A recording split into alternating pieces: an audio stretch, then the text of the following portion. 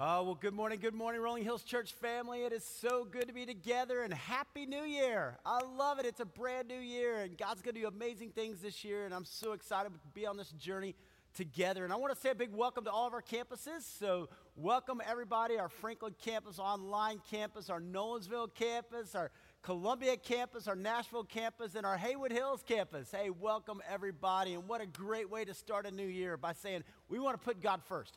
We want to dedicate this year to the Lord. And so being in church, being in worship, man, let's point back to Him. And I am so grateful for all God is doing. You know, I love a new year because it's a new opportunity for us to kind of set New Year's resolutions. And I don't know if you set those, but I want to encourage you. I mean, today is day one, right? So go ahead and take some time with family. Go ahead and be alone. Find some time to write down some resolutions. And a lot of people's resolutions, right, are spending time with the Lord. And so, hey, day one, you've got it. You're off to a great start.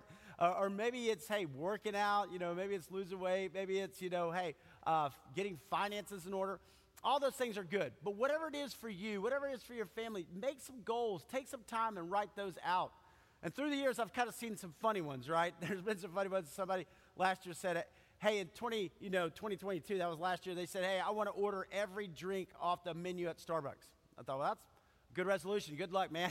So maybe they did it, maybe they didn't. Maybe you want to do that this year. Some people said, hey, I want every Tuesday to be Taco Tuesday, and so maybe in 2023, you want tacos every Tuesday. Or some people said, I don't want to wear socks the entire year, right?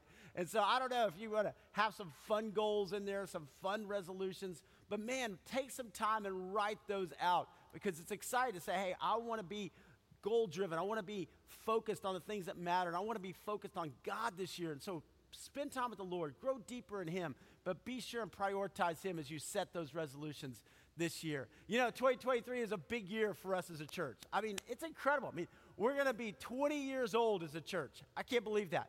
Think about this. 20 years ago, we had 15 people meeting in an apartment clubhouse on Thursday nights for Bible study. 15 people. We had no money. We had no staff. We had no building. But we had a really big God, a really big God. And the same God in the Old Testament who was parting seas, the same God who was coming and bringing fire down on Mount Carmel, right? The same God who was beating Goliath. That same God is the same God with us today. And our God is greater. And we've seen God do miracles. In 20 years, it's all glory to Him. And so we want to celebrate that. We want to say we want to be a people of God today. We want to follow God with our lives. I'm excited about 2023 for us as a church, right? We are one church, multiple campuses, but all united in Christ, all united in Him. And God's going to do great things this year, church.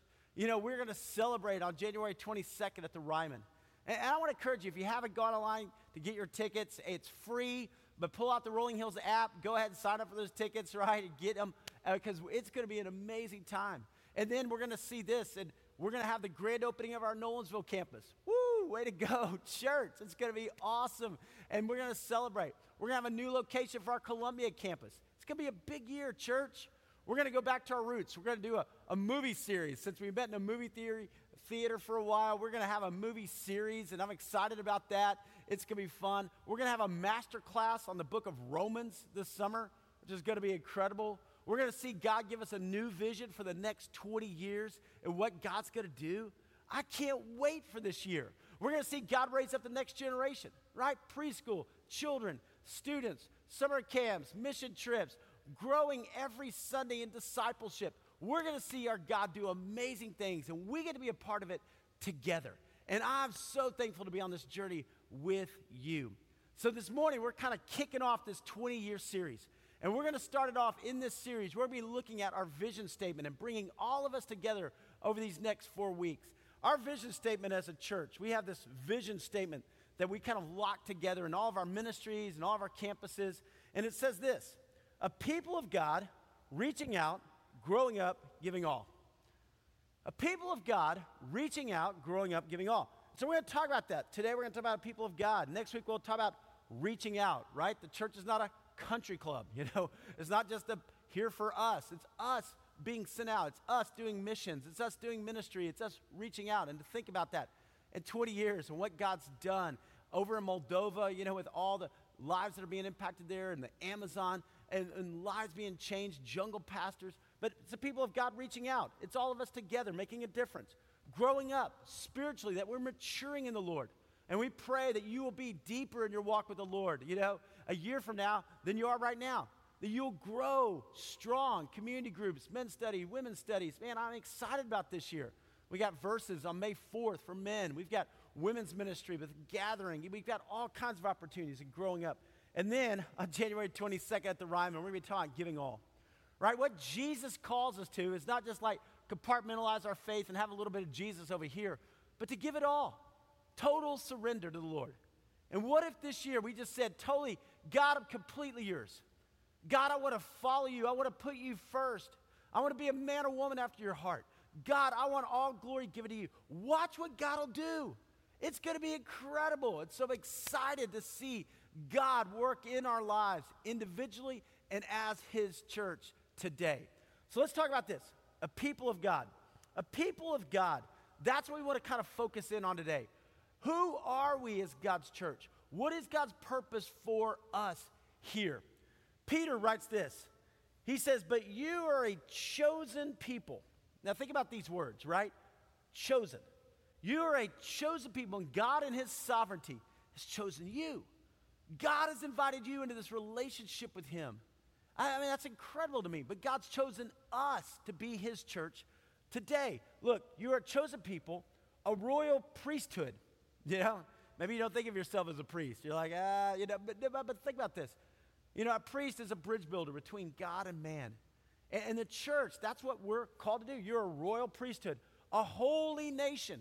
That word holy means to be set apart, right? It means to be different. It means to be unique. You're a holy nation, God's special possession, that you may declare the praises of him who called you out of darkness into his wonderful light. Look at this. Once you were not a people. You weren't, right? But now you are the people of God. There it is, the people of God. Once you had not received mercy, but now you have received mercy. Peter, who wrote this, New Testament, Peter was one of Jesus' disciples. He was Jewish. He grew up Jewish, But when he met Jesus, man, his life came alive. He committed his life to following Jesus. He saw God do miracles, and we've seen God do miracles today. And so Peter was on this amazing journey, and now Peter's realizing God's working through his church. The church is the vehicle by which God accomplishes his work. But when Peter's writing this, those words are going back to the Old Testament, right? He's thinking about this chosen people, this royal priesthood, this holy nation, and he's going back to the children of Israel. The children of Israel. So the Old Testament, the people of God, the children of Israel, right? The Jews, they were there. Now here's how it works, right? If you go back, Genesis chapter 1, God created man for a relationship with him. So if you ever wonder why you're created, if you ever wonder why am I here, you're here because God wants a relationship with you. And nothing else in life is going to make sense until this relationship is right. And we can search for everything else to fill that void, right? Money, another person, success, right? My image. But man, it's all hollow until God is at the center of my life. And so here we are, Genesis chapter 1. Hey, in Genesis chapter 2, things are great. God created Adam and Eve for a relationship with him. They were in right relationship with God. They were in right relationship with one another. Great marriage. Things are really good for 2 chapters, right? For 2 chapters in the Bible. And then comes Genesis 3. In Genesis 3, man sins, right? They say, God, I don't want to do it your way. I want to do it my way. And sin enters in the world. Now you've got a holy God and sinful man. Holy God and sinful man. And we can identify, right? Every one of us has sinned. Every one of us has fallen short of the glory of God. But here's the good news of the Bible. God didn't give up on them. And God doesn't give up on you. In the midst of their sin, God already had a plan to redeem mankind. And so God called out for himself a people to reveal his character, to reveal his nature, to show the world who he is. There's a guy named Abram. He says, Abram, leave your country, your people, go to a land I will show you. I'll make your descendants as numerous as the stars of the sky. And here we go, children of Israel, a people carved out for God, a people from whom he'll bring the Messiah, the salvation of the world. And so this people begin to follow God, right? They begin to trust God. It says in Deuteronomy, and the Lord has declared this day that you are his people. his treasured possession. Remember that? Those words. As he promised. And that you are to keep all his commands that he has declared, that he will set you in praise, fame, and honor above all the nations he has made, and that you will be a people holy to the Lord your God as he promised. So God's carving out this people from himself, right? There's all these other people around, but you keep going, right? And there's all these other people around who worship pagan gods, but God's going, no, you are unique. I'm revealing my heart. I'm revealing my character. See, we're made in the image of God.